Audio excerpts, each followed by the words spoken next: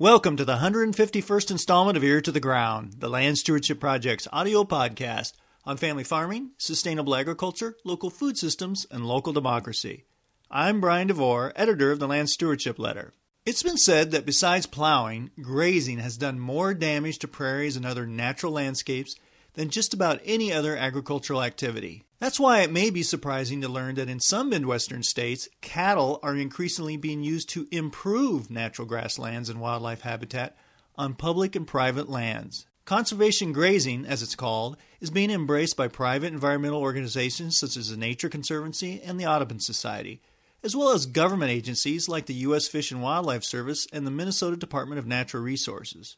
It turns out native prairies, other grass-based habitats, and even wetlands need a little disruption of growth patterns if they are to be healthy ecosystems, rather than scrubby patches of land covered by invasive species. In the past, bison and wildfires provided such disturbance. These days, public agencies and private conservation groups are fast realizing that buying up land and putting up nature preserve signs won't secure the long-term sustainability of that habitat. It needs active management, the kind that toes the line between stressing the environment and allowing it to recover. Make no mistake, overgrazing caused by leaving uncontrolled livestock out on grasslands during an entire growing season can still do major damage to the land. But innovations in grass-based livestock production offer a prime opportunity to bring back the kind of beneficial flash disturbances that haven't been around since the time of the bison. Livestock producers utilizing managed rotational grazing are seeing the benefits of moving cattle frequently through numerous paddocks, rather than keeping them on the same pasture all season long, where it becomes overgrazed. This system can extend the grass season, cut costs, and in general produce more profits. Advances in watering systems, lightweight movable electric fencing, and automatic gate openers have made rotational grazing even more viable. This type of grazing system fits well with what refuge managers are looking for: short-term impact of just a few days or weeks, and long-term rest of a year or more. When done right, grazing natural areas can be a win-win. From the livestock producer's point of view, they get access to grass, something increasingly difficult as more pastures are plowed up for corn and soybean crops. From the conservationist side of the ledger, conservation grazing can provide a low-cost way of disturbing the landscape in a healthy way. A recent Land Stewardship Project meeting in western Minnesota focused on the ways managed rotational grazing can promote more diversity on the landscape, providing environmental and economic benefits. After the meeting, I talked with natural resource and grazing experts about utilizing cattle to manage the landscape. First, I talked with Bruce Fretschke, manager of the U.S. Fish and Wildlife Service's Morris Wetland District in western Minnesota. He described why disturbance is so important in maintaining prime wildlife habitat. Fretschke also described the challenges of effectively implementing conservation grazing. The grasslands here in Minnesota are grasslands because of that past disturbance. In the past, it was wildfires and bison. And without those disturbances, there isn't a part of Minnesota that wouldn't be completely forested. So if we want to maintain the grassland habitat, then we need to have disturbance. And in the past, we mostly used just fire, but we found out that there's just places where fire is very hard to use just because we have neighbors or it's wet ground. And so we have to use grazing in those areas. And really, using the two tools together, we just get a lot better effect on keeping it in grass and not letting it grow into forest. You're in the Morris district here.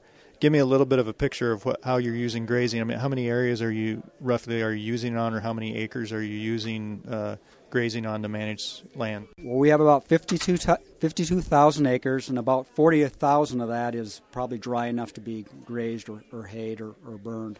We have 246 waterfowl production areas totaling 52,000 acres. I would say this past year we grazed about 5,000 acres on 50 different areas with 35 different cooperators. There's many different species of wildlife, and even individual species of wildlife like ducks, they have different habitat needs, whether it's in migration or if there's young ducklings. Same with pheasants. Young small pheasants need insects to eat. And so there are different heights of grass and plants that all these different species need at different times. Some species like it short most of the time. Some like it really tall and rank to hide in from predators. And so when you graze an area and provide all these different heights, you're providing for the needs for a lot of different species or even one species to use these different habitat types. I mean, we have areas that look like they were going to grow into forest where the cattle have really set the trees back and the grasses have really come back in and moved into those areas. We also have wetland areas where the cattails and other wetland plants have become so dense and rank that really they weren't even getting very much use by waterfall, but we could get in there when it was dry, and the cattle would get in there and open that up really good, and then we get rains, and the waterfall really use those areas heavily. What are some of the biggest challenges with this? I know we had talked a little bit about some of those challenges. That one is, I know, the access to cattle. Right. Well, in some places there's plenty of cooperators around, but then there's other counties where it's hard because there are no cattle left in the area, and they have to come in from a long ways, and so it is very uneven. Some parts of our district we see a lot of grazing going on, some we don't, and it's not because we don't want to graze those areas. It's just the cattle operators aren't there. The other constraint that's really a big one is a lot of areas don't have any kind of permanent fences on them, and so it's a real project to get that fencing up. Or also some areas don't have a lot of good watering spots, and so it's a real effort to get it grazed the way you want it grazed when you don't have the water where you need it. By law, you have to charge a grazing fee, but you're able to. When you were talking about the fencing and the water infrastructure, you can give a lot of breaks to farmers, to producers, to kind of bring that fee down if they're doing fencing, that type of thing. Right, exactly. We do have to charge a fee, but then again, there's a lot of things that we need to do for that grazing to happen the way we want to have it happen, and so the fences have to be installed. Sometimes temporary interior fences have to be installed. Cattle have to be moved. There may have to be some watering points installed. They may graze one area and then have to haul their cattle to another area. And so we give them deductions for all that. And, we're in the business of trying to do this for biological benefit, not to make money on it. And if all the deductions end up that we don't make any money on it, well, that's fine if we got the biological gain that we wanted. Next, I chatted with Howard Mechnig, who owns a grazing consulting firm called Midwest Grasslands. Mechnig says using grazing to manage natural areas on both private and public lands can produce quick impacts depending on the practitioner's goals. And you had mentioned that in your job as a consultant, you're actually getting a lot more requests, it sounds like, in that area. Tell me a little bit about that. What are people interested in doing? And I mean, that's an interesting kind of new area in that whole realm of grazing. I guess it's the new step in grazing that we're seeing. Well, some of that is coming from government agencies, but I'm surprised at how many private people who have native prairie remnants on their farm and they recognize them for that. I'm surprised at how many of them want to do something with them to preserve them and to improve them. And it's just incredible how they're coming out of the woodwork. And I've worked on a few of them here, and they're very interested. And it's very exciting work because you see such a change. How would that grazing plan maybe be different than one you'd be setting up for somebody who's a dairy producer who just wants to get as much production as they can? Right, well, it wouldn't be production-based at all. It would be based upon the timing of the grazing, the intensity, the duration, and what season of the year it is to get the effect you want on the plant community. Because sometimes animal impact will have a beneficial effect on plants, certain plants, or it could have a detrimental effect on certain plants. And whether you want the plant around or not, or whether if you really want the plant around, you want to go for something that will have a good impact on those plants. And if you have plants there you really dislike, you want to do something that will be very detrimental to them. And so it's fun for me to know what these livestock will do when put into a situation like that. And I feel it's kind of a gift I've got to be able to predict that pretty well. It must be kind of fun to see maybe a change in mindset in that I think a lot of people, let's say they've got some land that they want to see quote-unquote natural. The last thing they would think about doing is putting cattle on there. It sounds like there's been a little bit of change in mindset over the years in that. There's a lot of change in mindset in that, and it is surprising to some of them that we should put cattle in, or maybe sheep, or maybe goats. But a number of the people I've worked with have been farmers anyway. And so it's not real surprising to them, but they are taken aback sometimes by not using sprays or chemical means of control instead of just going right to the livestock. And in my experience, livestock can control some of these species much better than chemicals can. Jeff Duchesne, a grazing specialist with the USDA's Natural Resources Conservation Service in Minnesota, helps set up grazing management plans for refuges and other natural areas. He says the key is to develop plans that strike a balance between a farmer's desire for low-cost forage and a natural resource manager's goal of protecting and improving the land's ecological health. One thing, you look at with managing, some of these public lands or wildlife lands or conservation lands, whatever you want to call them, is the land managers have their set of goals. And, for simplicity's sake, I'll lump those into two main categories. I would say they're usually looking at something with the plant community, improving that or maintaining that, or wildlife habitat. So those are their kind of main goals. Of course, from the livestock producer standpoint, their main goal is to economically produce livestock. And there can be some overlap there. With from the public land standpoint, they can use cattle to manage their grasslands, and that can provide feed for the livestock. Now, it may not work in every case, but I think there's some real opportunities there where it could work.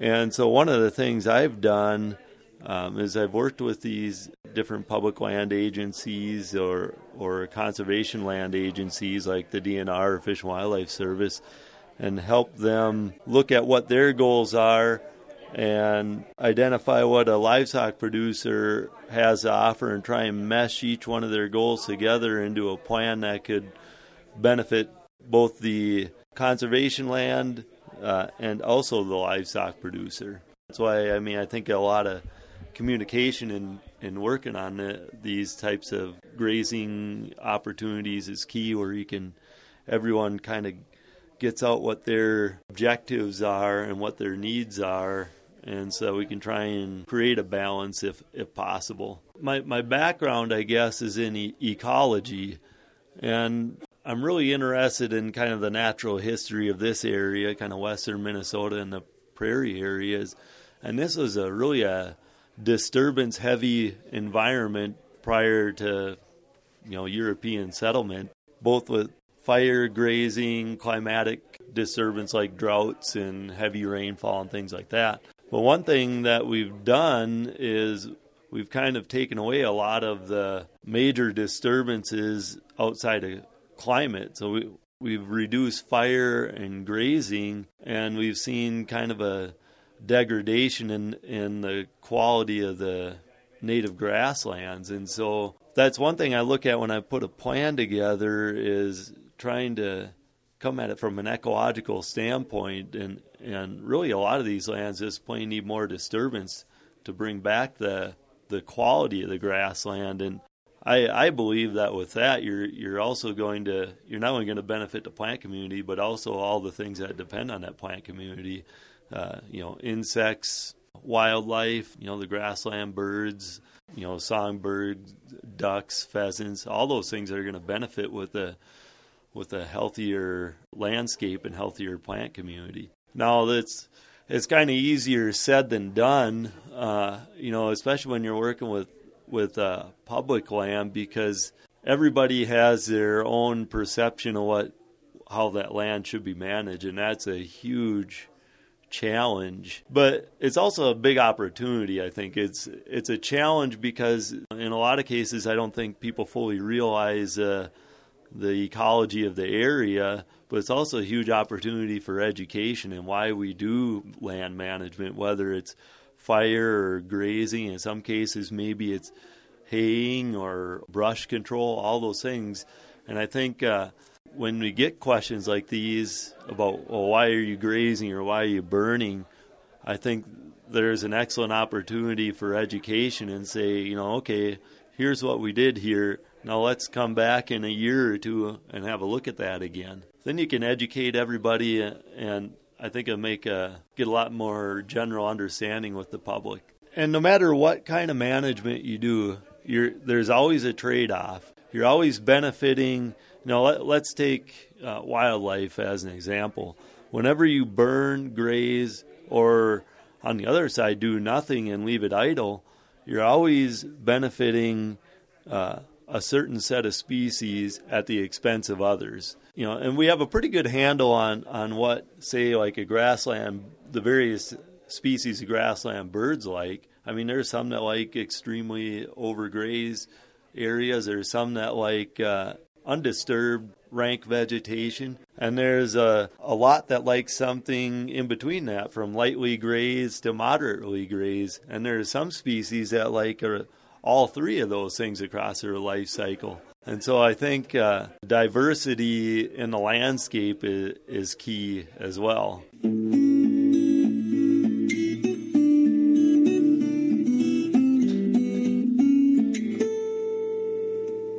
For more information on using conservation grazing to improve natural areas, see the number 1 2014 Land Stewardship Letter at www.landstewardshipproject.org. If you have comments or suggestions about this podcast, contact Brian DeVore at bdevore@landstewardshipproject.org, or you can call 612-722-6377. Thanks to Laura Borgendale, Western Minnesota musician, for Ear to the Ground's theme music.